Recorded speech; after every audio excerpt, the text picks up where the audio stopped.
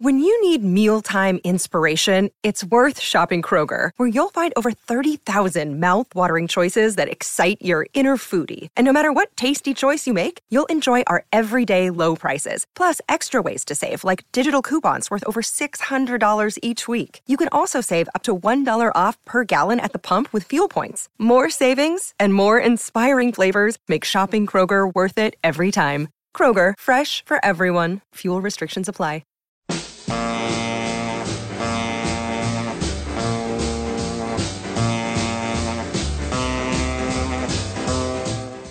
Welcome to Let It Roll, the insanely ambitious musical history podcast hosted by Nate Wilcox.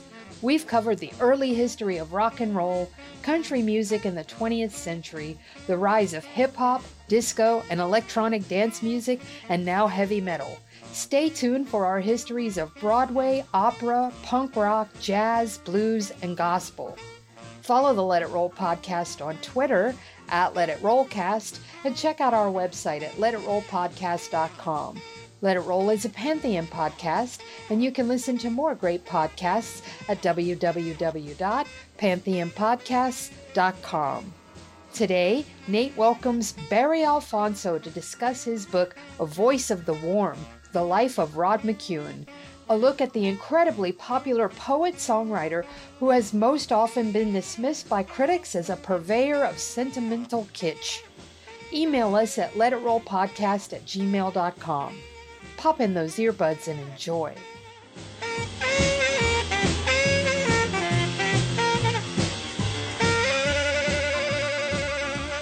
It's time to let it roll. I'm your host, Nate Wilcox, and today we're joined by Barry Alfonso, author of A Voice of the Warm, The Life of Rod McKuen. Barry, welcome to the show. Thanks so much for having me, Nathan.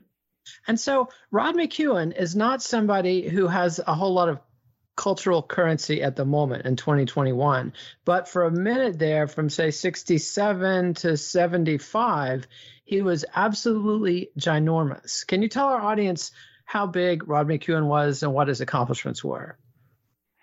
Rod McKuen's popularity and his sales of books and records was so big, it's hard to even get your mind around it, especially because, as you said, so little of it is still in print, and there's reasons for that, which I'll get into later. But at one point, he was the biggest selling poet in history. That's in part because they weren't keeping records of William Shakespeare going back a certain way in terms of sales. But in terms of book sales, his books of poems accounted for 4% of his publisher's entire catalog. He was on the bestseller list. Books of poetry did not get on bestseller lists. His records sold in the millions. Artists like Frank Sinatra and Dusty Springfield and Nina Simone and Johnny Cash were doing his songs. He was everywhere on television. He was in movies. He did game shows on TV. Chances are that for a younger person listening, your parents or some of their friends probably had a Rod McKuen album somewhere in their catalog, in their collection, or one of his books tacked away on a bookshelf if you went back about 45, 50 years. He was big enough that if he was a punchline, he was a joke, he was unavoidable, basically. And he was also the target of just some vicious critical attacks. Yes, particularly by people in academia, people that consider themselves the guardians of good taste and good poetry. Because his poetry was so direct, and because he came out of a songwriter and popular culture background, he didn't write the kind of poetry that they thought was elevating for literature. And so they thought of him as like destroying Western culture practically. One critic said his work was less than trash. And there was the joke that the talk show host Dick Cavett made, which was that Rod McKuen was the most understood poet in history, which was considered an insult, because if you could understand it, it probably wasn't good poetry.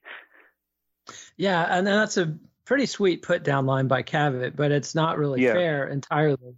to McEwen, because it was also an attack on McEwen's audience, wasn't it? That's true. It was said that Rod McEwen's readers were so dumb that they had to sort of lip read or say the words out loud of the poems as they listened to them, and that these were poems that you had sex by. Like they were like a manual, as opposed to literature that filled you with inspiration. So you were dumb, and you were, just not cool or not hip if you liked Rod McEwen, which, by the way, wasn't true for many people. But even if it was, it really showed a very condescending attitude, I think, towards the public that got so much out of him. Yeah, and he was one of the harbingers of a new zeitgeist. He was a big voice for the sexual revolution and for the environmental revolution. I think Earth Day owes a lot to the popularity of Rod McEwen and his poetry and approach. And I definitely think the sexual revolution reached the suburbs in large part. Rod McEwen was the herald of all the wife swapping and hot tub action that was about to happen in that era. Well, there's definitely some of that. I mean, he, his own past, he was sexually fluid. He had worked as a hustler for a while. He didn't set boundaries around himself, and he didn't expect necessarily a long-term commitment to come with moments of love and passion. And back in the 60s, you didn't have to be a hippie. You didn't have to be a tune in, turn on, drop out person to want something more in your life in terms of your love life or your way of showing physical expression. And Rod spoke to people like that, as well as to long-haired young people, too. Those were some of his readers, but also the archetypal people in the suburbs. They bought his books by the millions, actually.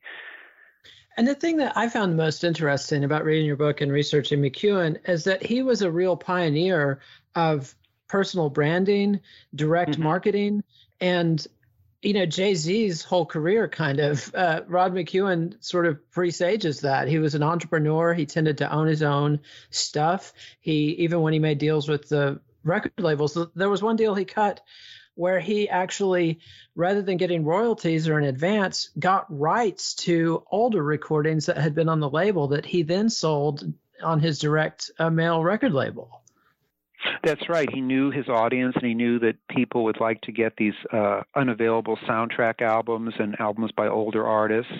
That's right. And the Jay-Z analogy is very on the mark, because he wanted to sell himself, not just his music, not just his books, but his personality and his personal tastes. And his fans felt closer to him if they could buy his products. I mean, he was selling clothing.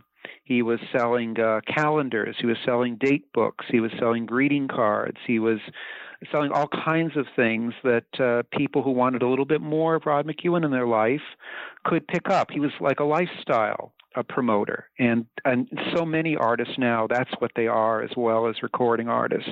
And he was 45, 50 years before the times with that. And let's go ahead and hear.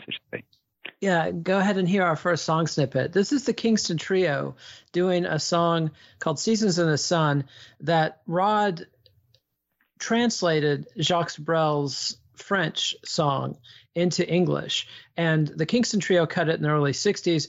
Later in the 70s, Terry Jacks cuts it in 1974, I think, and had a #1 hit with it. So this is the Kingston Trio doing Rod McEwen's Seasons in the Sun. Skinned our hearts and skinned our knees. I do a meal, it's hard to die. When all the birds are singing in the sky, now that the spring is in the air, pretty girls are everywhere. Think of me and I'll be there. We had joy, we had fun, we had seasons in the sun, but the hills we would climb were just seasons out of time.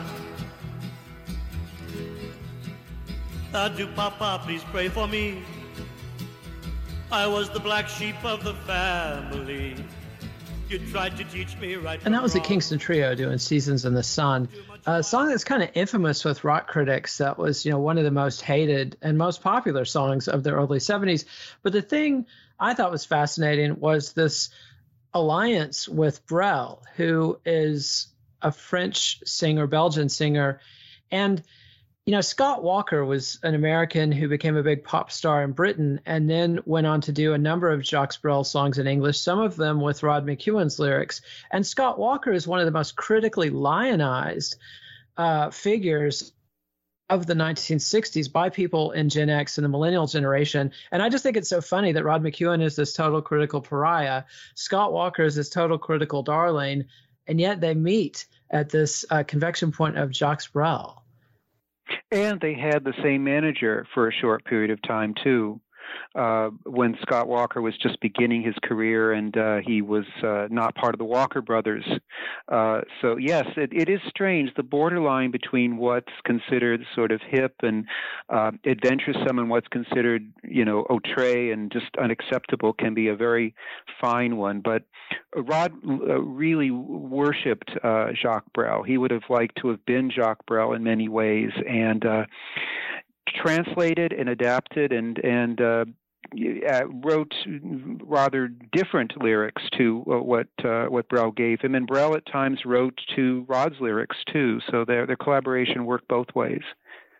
And also the fact that the Kingston Trio had covered this song, I didn't realize really where Rod McKuen came from. I knew he was sort of vaguely beatnik adjacent, that he had done performances in some of the same coffee shops and elsewhere in San Francisco that Kerouac and Ferlinghetti and others had done readings in. But I didn't really realize how integrally involved he was with the folk pop movement of the early 60s. In fact, he had a total partnership with Glenn Yarbrough of the Limelighters for a while. Yes, in fact, he lived in Glenn's pool house for a bit when he was not making a lot of money and wanted to rev up his career. He lived with his partner in the back of Glenn's house, and they had a very close relationship. They had something of a falling out over money later, which happens in show business, but Glenn recorded a ton of Rod's stuff, and most importantly did an album called The Lonely Things, which was all Rod McKuen material and really was a decisive turning point in Rod's career.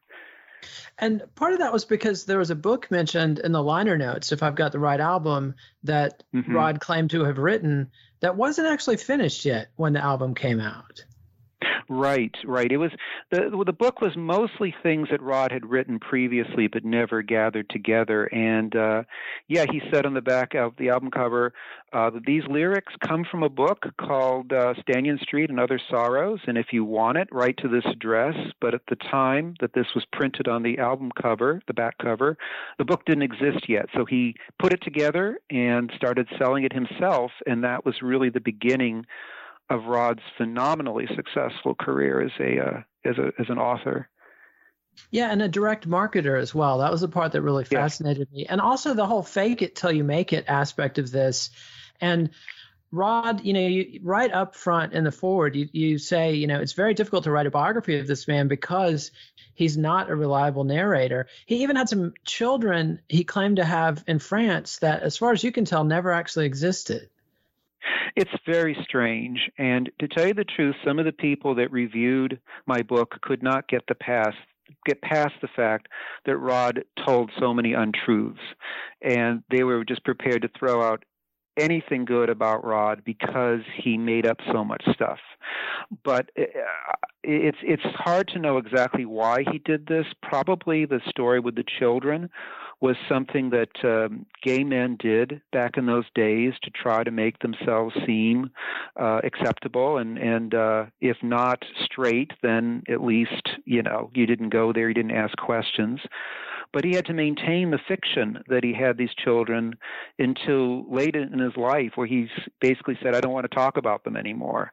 But there is absolutely no corroborating evidence that these two children ever existed. And when Rod died, no one came forth to claim his estate. So I think that it's extremely unlikely that he really did have a son and a daughter, as he claimed. And the way that many critics dismissed Rod because of his habit of fabulating stories, there was also an undercurrent in the criticism of his work in the 60s and 70s that he was a cynic, that he didn't believe the stuff he was preaching, that he was just cashing in But that doesn't seem to be the case, and it doesn't seem to be the case that he was a bad person, or at least he didn't leave a wake of ruined relationships and hurt people behind him. People seem to care about Rod McKuen, and he seemed to care about them. I think that's true. The people that I spoke to, and I spoke to just about everybody I could find who knew Rod going back to the early 60s or even into the 50s, they remembered him very fondly, and this into late in life as well. So, yes, he did. I don't think he was a cynic. I think that he understood how to market what he did very astutely, but I think he genuinely thought that what he had to offer people was good for them, was helpful, was positive, and he made himself very available to his fans. He would sit for hours at concerts talking with people, signing books and albums, and he would correspond with people too. People would just write to him, ordinary fans, and he would write back sometimes for years. So that's not your snarky, cynical showbiz guy working there. There's something genuine there, I think. And let's step back and get into his background, because he's born in the 1930s at the depths of the Depression, a child of a single mother who possibly met his father at one of these dance marathon type events or higher dance things. It makes me think of that movie, They Shoot Horses, Don't They? Mm-hmm. And struggled, as children of single mothers did in those days. But he's also kind of connected to the Old West in a way, and had a lot of experiences that it struck me that William S. Burroughs, the beatnik author, would have killed to have had. That Rod McKuen actually was out there working on ranches and taking comforts in friendly cowboys and things like that at a very early age. Well, that's what he wrote about, and from what I researched, it was quite possible that he did live that way, and so I chose to present it pretty much as the way that he said it. But yes, he grew up and grew into his teens as part of a kind of male culture of cowboys and rodeo riders and loggers, kind of drifting around. At one point, he gets apprehended by the authorities and sent to reform school in Nevada. But he lived seemingly a very free and loose existence well into his late teenage years, and had the kind of relationships which would not be considered legal now, but he spoke of very fondly, and he did not consider himself exploited. I think he considered himself lucky to survive because his home life was very rough and very brutal. So this was a way that he could live and he could express himself. And let's hear a song from possibly Rod McKuen's career high point, when Frank Sinatra did an entire album of Rod McKuen songs. This is Frank Sinatra singing Rod McKuen's Love's Been Good to Me. Alone, hiked 100 highways, never found a home. Still and all I'm happy. The reason is you see, once in a while, along the way, love's been good to me. There was a girl in Denver. And that was Frank Sinatra doing Rod McKuen's Love's Been Good to Me from an entire album of Rod McKuen songs that Frank Sinatra did in the late 60s, which had to have been a career high point for Rod. But let's get back to Rod's life, because I found it fascinating. He has this extremely brutal childhood. He's probably raped by a step uncle, abused by a stepfather, shunted from home to home. His mother and he traveled throughout the Old West with various family members. And then, like you say, he has this, free and easy teen years where he's working on ranches and stuff. But then he gets to San Francisco and he gets a job at a theater and very quickly manages to get on a path towards show business success, first on the radio, then after some time in the Army, then off to Hollywood. Explain a little bit of how that worked. And it's so staggering these days when opportunities are so limited. And basically, if you're not the child of Hollywood stars, you have no chance in breaking in. How did Rod McKuen break into show business? Well, that phrase you use, fake it till you make it, really does fit Rod McKuen. He just had a tremendous amount of drive and chutzpah. He would put himself out there. He would present what he could do, and he would make up things that he had done to be able to get credibility if he didn't have the credentials right there. The radio station he started off on as a teenager, a KROW, was known as a very experimental station in terms of what they program. And he was a teenager in high school at the time, and he came to them and said, I want to do a disc jockey show where I play records and I talk and I read my poetry. And they let him do it. And he was on the air for 3.5 years. And he really developed his style that he used much later to sell millions of records as a teenage radio host out of Oakland, California in the late 40s and 50s. And this is the model of how he did everything after that. So he just went from one opportunity to another. And if he didn't find an opportunity, he'd create one. He would crash the gate of a movie studio, for instance, and just hang around until they gave him a part in a movie. That actually happened, apparently. So it was drive, it was luck, and it was just a certain kind of shamelessness also. He just would not be deterred. And there's a really fascinating side jaunt in his narrative at this point when he gets drafted into the Army, and he goes to the Army Information School. I guess they were attracted to his background in radio. And as you say, quote, Rod tested out media manipulation techniques for fun and profit. Tell us a little bit about Rod McKuen, the spook. Well, Rod had a hand in writing radio broadcasts that were broadcast to North Korea. This was during the Korean War, where he would write the script for a seductive-sounding woman to read over the air and hopefully coax and seduce the North Korean troops to laying down their arms or defecting or not fighting very hard. It was the same kind of romantic poetry that he would write for his own records, but in this case, it was beamed to enemy soldiers to get them to not fight and to quit and to feel lonesome for their girlfriends at home. And he was very adept at that. Unfortunately, he did other things while he was in the military that lost him this particular gig, but it's easy to imagine him doing it. And in fact, I've even heard interviews where he imitates the sort of character he created for these war broadcasts, and you could see that he really knew how to get into people's heads. And I thought it was funny that the thing that got him court-martialed and booted out of that particular group of the Army was that he was singing at a club in Tokyo, and I got the vibe that it was potentially kind of an erotically charged performance that he was giving there at Maxim's in Tokyo. That's the way he presents it, yes, that he took off his shirt and he was singing rock and roll, which is interesting because at the time, rock and roll would have been very, very young, and it's possible that he knew what it was and he was doing it. But yeah, I mean, he was working out his own style, and he was a pretty he was kind of a hunky guy when he was young. He certainly presented himself that way, and there was a bit of this sort of James Dean bad boy, rascally quality to him. And you could see how the Army would not be thrilled with him going out and playing the clubs and portraying this sort of thing on stage. Yeah, and he clearly, I mean, obviously from the pictures, you can tell he was a very handsome young man, and he must have presented himself brilliantly because he gets about 7 or 8 record deals long before he has a taste of success.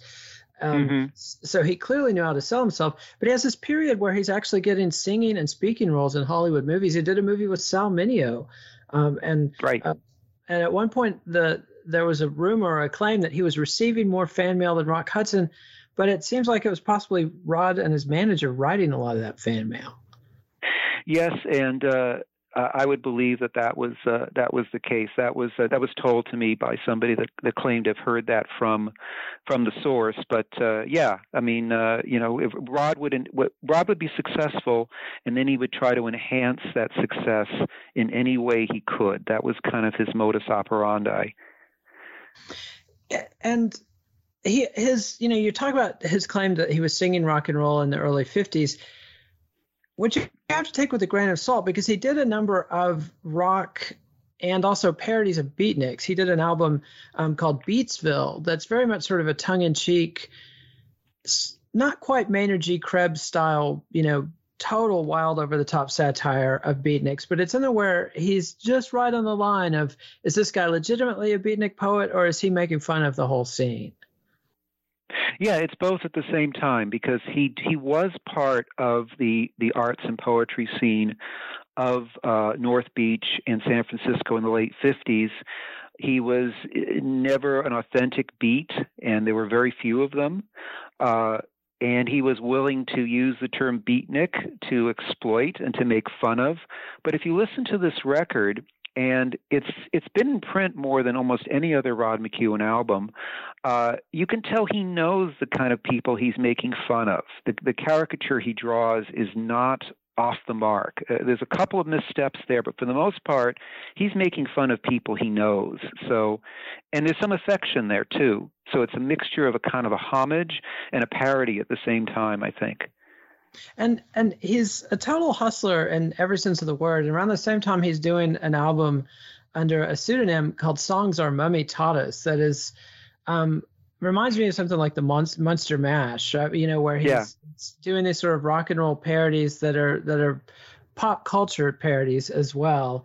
And then he goes to New York and has this period where he works for CBS Television Workshop as a composer, writing the music for that. He gets another record deal, this time with Decca Records, does an instrumental records for Coral.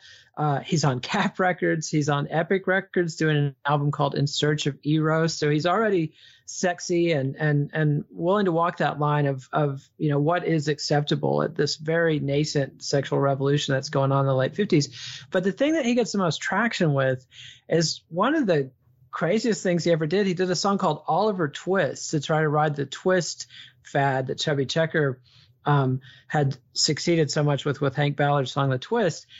And he actually made it to number 76 on Billboard and did an extended tour around the country. He played the Copacabana, he played the Peppermint West in Hollywood, and he wrecked his voice and gave himself that scratchy quality that kind of became his trademark later on.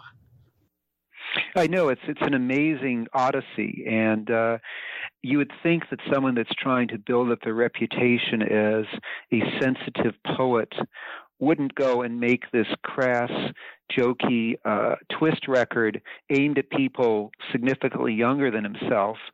But Rod would try anything, and to see what works. And yes, the voice that you hear on the records is different before and after that tour, although he could control it. His voice wasn't always as scratchy as he made it out to be. But I think that substantially that legendary claim is true, that he just screamed and sang from his throat rather than using his diaphragm the way you're supposed to. He did it so much that he just damaged his vocal cords. He says that. And in fact, an old girlfriend of his says that he had to write notes for a while when he was recovering because he was just forbidden to use his voice to even talk for a bit. Wow. And let's hear from our sponsors. When we come back, we'll talk about the rise of Rod McKuen. So at this point, Rod McKuen has made a go of it in Hollywood, both as an actor and as a recording artist. He's made a go of it in New York as a TV music composer and a singer and as a pop star. But then he comes back to Hollywood and he finds himself in this new folk pop scene that the Kingston Trio had exploded in 1959, kind of picked up where the Weavers had left off in the early 50s before they were blacklisted. And, by this point, Peter, Paul, and Mary are enormous. Harry Belafonte's a big star. And he's playing at the Troubadour with people like Barry McGuire. I think some of the Future Birds are in the same scene. And this is cuts an album called New Sounds in Folk Music on Horizon. And this is where he meets Glenn Yarborough and gets some songs placed with the Kingston Trio. Place Rod in that folk movement. Was this another scene where he was adjacent to it, kind of part of it, but not really of it? Or did he blend right in? The former. He's of it, but he's just not quite part of it. I interviewed someone that was active during that time as well and said that Rod was not quite thought of as a legitimate folk singer, and his audience was different. People from the suburbs, particularly younger women, would come into West Hollywood to go to the Troubadour and see him, and it was a different crowd than what Barry McGuire or Hoyt Axton or some of the other locals would attract. And that's typical of Rod in that he would be he would be around a scene, he would play the same stages as a scene, but he wouldn't be considered part of the crowd. He wouldn't be part of the in crowd.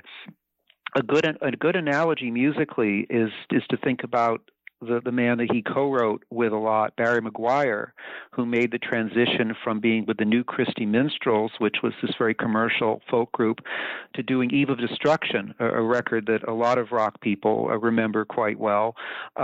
He was a bridge between the folk and the rock world. And in sort of a similar way, Rod was a bridge between various pop worlds at that time. And the borders between folk music, pop music, rock music were not hard and fast, and you could jump across them.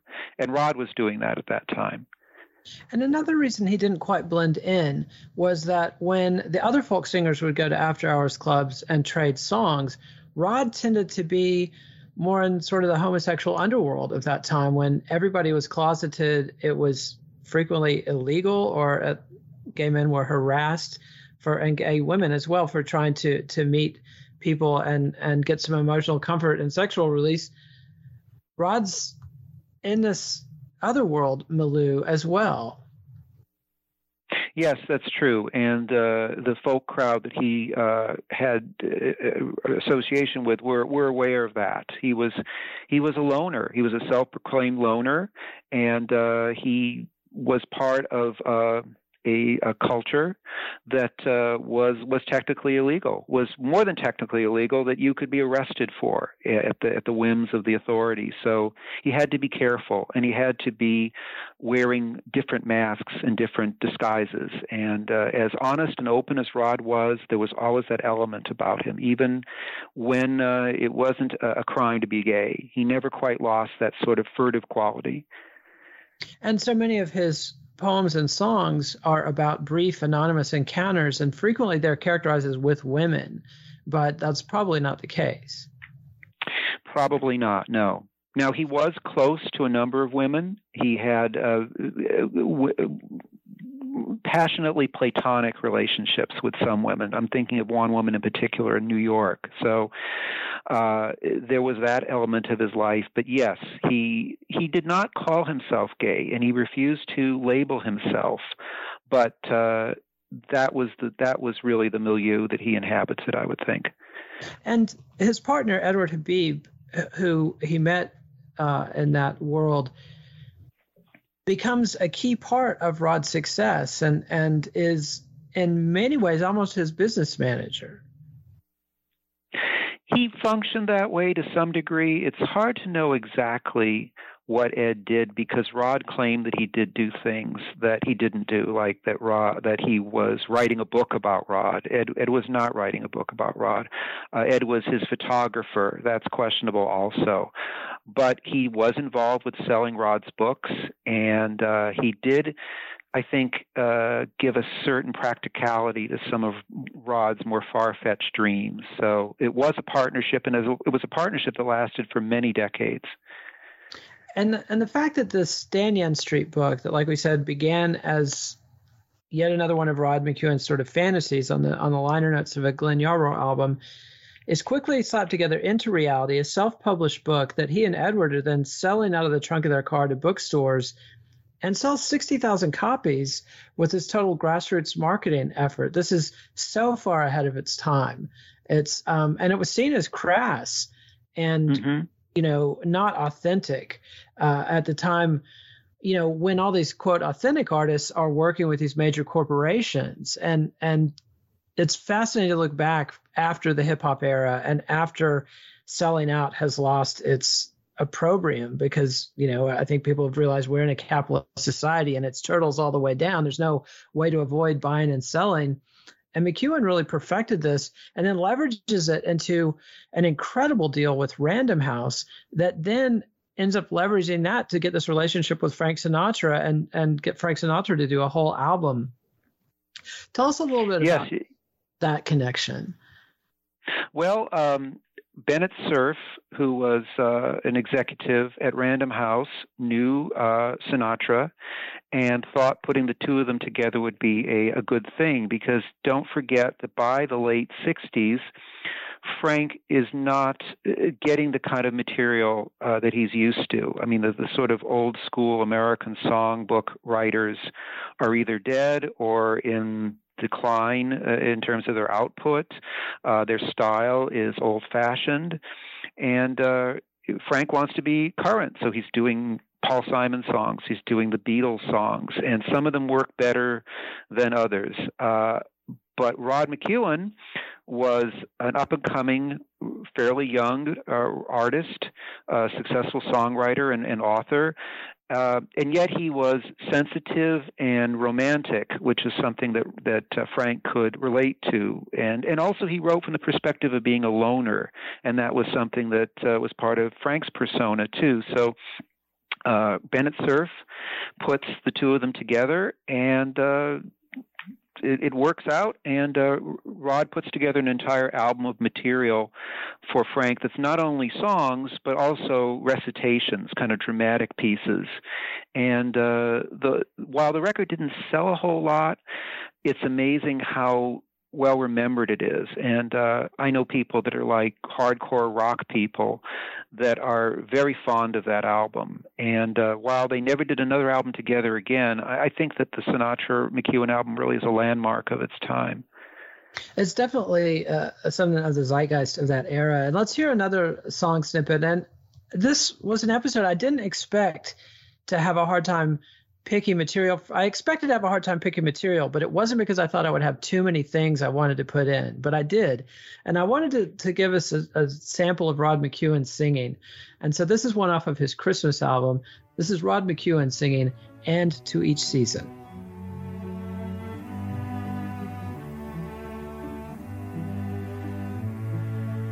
And to each season, something is special. Lilac, red rose, or the white willow.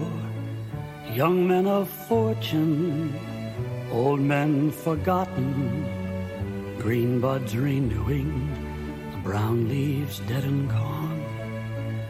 Spring in the lilacs.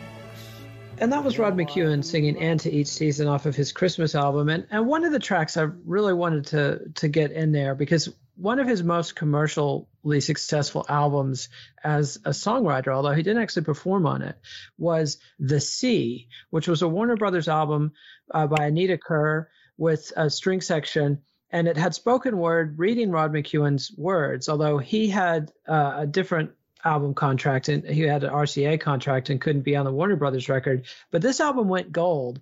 And you know, Anita Kerr, known best for the Anita Kerr Singers, who were staples on Nashville hits of the era, but she also was a big player in this elevator music sort of genre.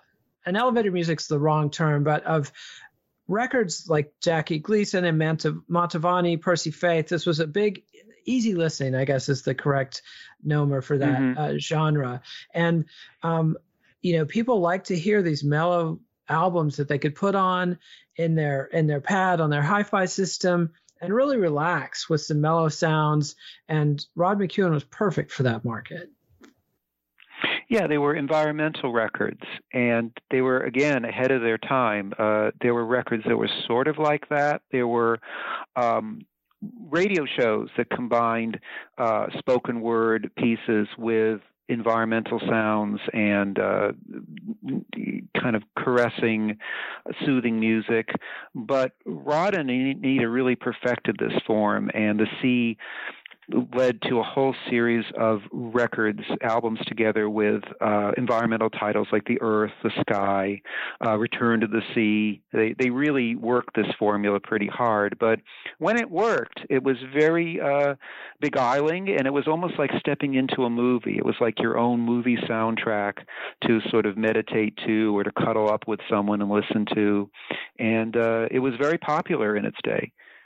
Yeah, and it came out around the same time as his first book for Random House, Listen to the Warm, which also came out with an album. And that thing was a monster. It sold millions of copies. And that's what made him the TV celebrity and the, quote, best-selling poet of all time. And you talk a little bit about how in 1967, before the critical backlash began against him, that he's really kind of in there, that you would have had people who had a Rod McKuen album and book next to their Simon and Garfunkel album, next to their copy of the Beatles' Sgt. Pepper. Tell us a little bit about how he fit into that zeitgeist of open-mindedness and exploration kind of before the politics got so harsh and the lines were drawn so starkly. There's a period where suburbanites and hippies aren't all that different, and a lot of them are listening to Rod McKuen. Well, to some degree, they're looking for some of the same thing. They're looking for personal freedom. They're looking for a way to get out of the rat race and the everyday pressures of life. They're looking for a way to appreciate the small moments.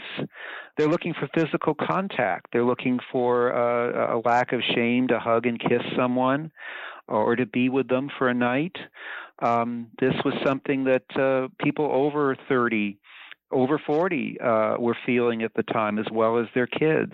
Now, Rod McKuen and his fans didn't necessarily flaunt their freedom the way that hippies did. They didn't grow their hair real long. They didn't wear the same kind of clothes. They didn't smoke dope, at least in public. But some of the same sensibility was there. If you're talking about like 66, 67, the politics was different, although Rod later on spoke out against the Vietnam War, spoke out against the Nixon-Agnew regime, but it wasn't aggressive. It was more like a quiet revolution that the McKuen fans, the McKuen readers and listeners were looking for. That's what he stood for to them. And later on, he became pretty vocally political, fighting for homosexual rights. He was a outspoken rival of Anita Bryant, the infamous homophobe from Florida. So he was already openly sexually fluid at this point. Even though he's talking about women in a lot of his songs and poems, he's leaving that door open for interpretation, that he's open to loving anybody. What's kind of amazing is that he was doing interviews like in 71 and 72 where he basically said, I'm sexually fluid. And that didn't seem to hurt him at all. On some of his records, he would avoid giving a he, she pronoun in his love songs, so you could interpret it different ways. Again, it's because he wasn't taking things on in your face. He was doing it more in sort of a gentle kind of way, a way like, this is how I live, and take it or leave it, but I'm not storming the barricades. And he could get away with it, even with this massive popularity. His decline in popularity later had nothing to do with his coming out, so to speak, because he never came out in the way that other people did. And yet people understood, I think many of his fans did, what he was really saying. And at the same period, he gets into film in a big way, writes soundtracks for a number of things. The prime of Miss Jean Brodie, where he wrote the song Jean, which was a big pop hit for Oliver at the time. And he partners with Charles Schulz on a Peanuts Christmas special. And you draw some parallels between Schulz and Rod McKuen. Can you extend on that? Sure. Charles Schulz reached a huge audience with very simple, very human cartoons that were sympathetic to the underdog. I mean, if you think about Charlie Brown, his kite would catch, in the trees. He would strike out in the ball games. He couldn't get the little redhead girl to pay attention to him. And that same kind of lonely loner underdog sort of persona was what Rod McKuen took on and what he sang about. And there was just a lot of similarities there. And also, Peanuts was easy to understand. It was human. It was easy to understand. It gave you a quick reward for reading it. And that was what Rod's poems were like. And his music, too. I mean, you could just let it wash over you and you didn't have to probe very deeply. And yet it was true on a certain level. And that's what Peanuts was for a lot of people as well. And you can't get that big without people noticing, and not everybody's going to like your work no matter who you are. And McEwen in particular suffered a pretty vicious critical backlash. We alluded to that at the beginning, talked a little bit about it, but elaborate on the viciousness and scope of the critical backlash, and how did McEwen respond to it? There was one critic in particular named Carl Shapiro, who was an academic and also a poet. He was the poet laureate of the United States at one time, and he said Rod McEwen's poetry was not even trash, and it was just, you know, the dashed off musings of a singer, a crooner, as he called him. Interestingly enough, in the same piece where he goes on and on about how terrible Rod is, he also goes on about how bad the Beatles and the Beats were. He lumped them all together as dumbing down poetry. And this was picked up by other writers. There was a well-known journalist at the time, Nora Ephron, who later became famous for writing rom-coms.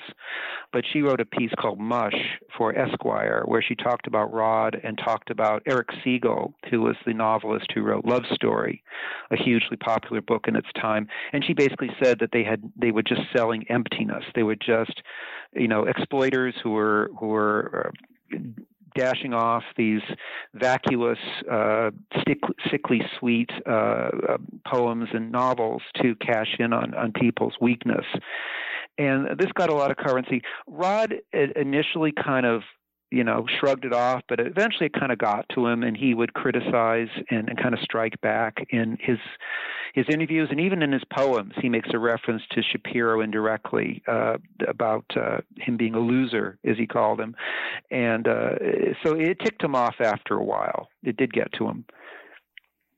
And let's hear our last song snippet. This is Aaron Freeman, better known as Gene Ween, who did his first solo album, which is an album of all Rod McEwen songs. This is Beautiful Strangers by Aaron Freeman. Beautiful strangers who held me for a night and fell down in the darkness on pillows soft and white. All the beautiful strangers, all in the afternoon, who praised my flat little stomach and came back to my room. And that was Aaron Freeman, a.k.a. Gene Ween, doing Rod McEwen's Beautiful Strangers. And I think I was really delighted with that album, and it really, I think, captures Gen X responding to Rod McEwen and kind of honoring Rod McEwen's legacy in a way that only Gene Ween could do, somebody who's had his tongue in his cheek his entire career. And the songs were put across very sincerely, but with a bit of a wink as well. How do you think it honors McEwen's legacy? I think that album is a great record. And from what I understand, Gene Ween had gone through a tough time before he made that record. And he didn't know hardly anything about Rod McEwen when Ben Vaughn got him involved with the project. And I spoke to Ben about that record. And he just took the songs straight. He took them without any kind of irony, without any kind of history, and he found the emotional heart of them. So I think he did a great job. And I would not be surprised if other artists rediscover Rod McEwen, because I think that there are elements of what's popular now that are like what he did. There's a kind of whispery singer-songwriter pop that you can hear, and even someone like Billie Eilish is very intimate, and where the person is really opening up to you, and it's not so much the elegance of the words as the pure sentiment, the pure emotion. I think there's going to be other people besides Freeman that are going to find Rod's work and record it in the future. And that'll be interesting to see how that plays out. But let's talk about Rod, sort of the final years of his mass success in the 70s and the rest of his life. He, like we said, Terry Jacks has a massive #1 hit with Seasons in the Sun in 1974, sold 6 million copies of that. Rod's extremely financially well off. He leaves Random House for Simon & Schuster for, a big advance, big deal. For a while, Stand-In Records, his private owned mail order record company. It's the second biggest mail order record company in the world after Columbia Record Club. And he writes a memoir called Finding My Father, where he sort of tries to resolve some of these Oedipal issues that he's had his entire life. Tell us a little bit about that and his final years. Well, a little bit about Finding My Father. Subsequently to my writing this book, I found out more about that book, and I think in my biography I allude to the fact that Rod doesn't completely prove his case that the man that he identifies as his birth father was actually the right person, and that's probably the case. He hired a private detective to track down who his father was, and among the suspects, he picks somebody and says, "That's my dad." But the case that really was his father is a little bit questionable. So, in other words, Rod wrote a book about being a person born out of wedlock and trying to find his dad, and he was trying to help and elevate people who feel bad about this to feel good about themselves and to look for their birth parents. But he himself probably did not find his dad, even though he claims in the book that he does. So from there, his sales and his output starts to dim a little bit. He does write a very interesting musical called The Black Eagle, which he never actually staged, but he did a soundtrack of, which is very dark and very different than what people think of Rod McKuen doing. It's almost got sadomasochistic overtones to it. It's got a kind of a witchcraft theme to it. So he stays productive, but it starts to diminish, and he also has a very major battle with clinical depression in the 1980s that he sort of overcomes, but it debilitates him. It holds him back a bit. And he also does a disco album that has a remarkable cover on it. It's called Slide Easy In, and the album cover has a big hairy man's arm dipping into a vat of Crisco Disco. So that's I've done a couple shows now where we've talked about some of the gay anthems and underground gay anthems of this era. So once again, he's sort of on the zeitgeist there with disco. How did that impact his public image, and how was the album received? Well, that record was sold through his own record company. Most of his fans probably never heard or saw that record. The record itself is not very racy. There isn't a song about using Crisco for other than baking purposes, even though the cover shows that.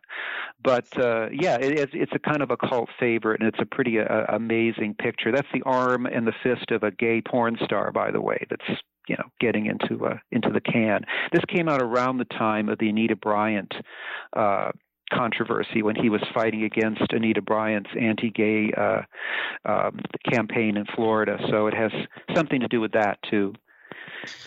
Yeah, it clearly he's speaking to the times and having some fun with it. It's just crazy. And so any final thoughts about Rod McKuen? Like, one thing that I think is interesting is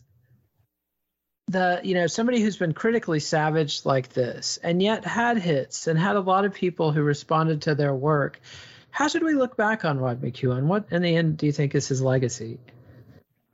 Rod McKuen's whole life, it seems to me, was a quest to be seen as legitimate, to be taken for what he's worth and not to be shunted aside as a illegitimate child or a poor kid that came from a horrible childhood or a man that couldn't write sophisticated songs or sophisticated poems. And his sheer chutzpah, his sheer nerve is very, very impressive, and as well as his interesting balance between sincerity and really crass commercialism, and the times that he's winking at you where he knows that he's being commercial, but yet you like him anyway, and his willingness to just not be defeated, his ability to keep coming back. It's a great American story. It's one of the great American stories in show business, I think of. If anybody's ever seen the movie Zelig with Woody Allen, how Zelig keeps coming into these different scenes as a shape shifter. That was Rod McKuen. He could pop up anywhere, and that alone is fascinating about him. Absolutely is. And my guest has been Barry Alfonso. The book is A Voice of the Warm, The Life of Rod McKuen. Thanks so much for coming on the show, Barry. Thank you so much, Nathan. It was fun.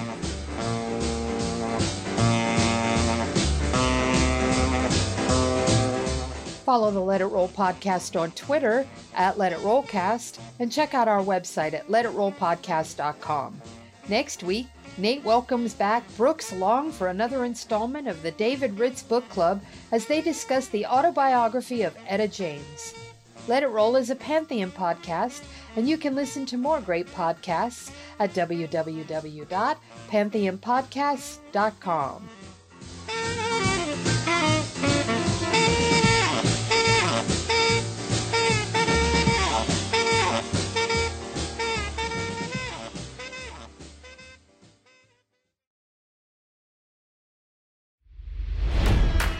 It's NFL draft season, and that means it's time to start thinking about fantasy football. FantasyPoints.com features industry-leading experts and prognosticators using proprietary hand-charted data to help you score more fantasy points. FantasyPoints.com is the place to go for whatever kind of fantasy football you play. Whether you play fantasy football, daily fantasy sports, or do a little bit of everything, Fantasy Points has the meticulously researched content to guide you to victory. And why wait for the fall? Fantasy Points also covers the new spring football league, the UFL.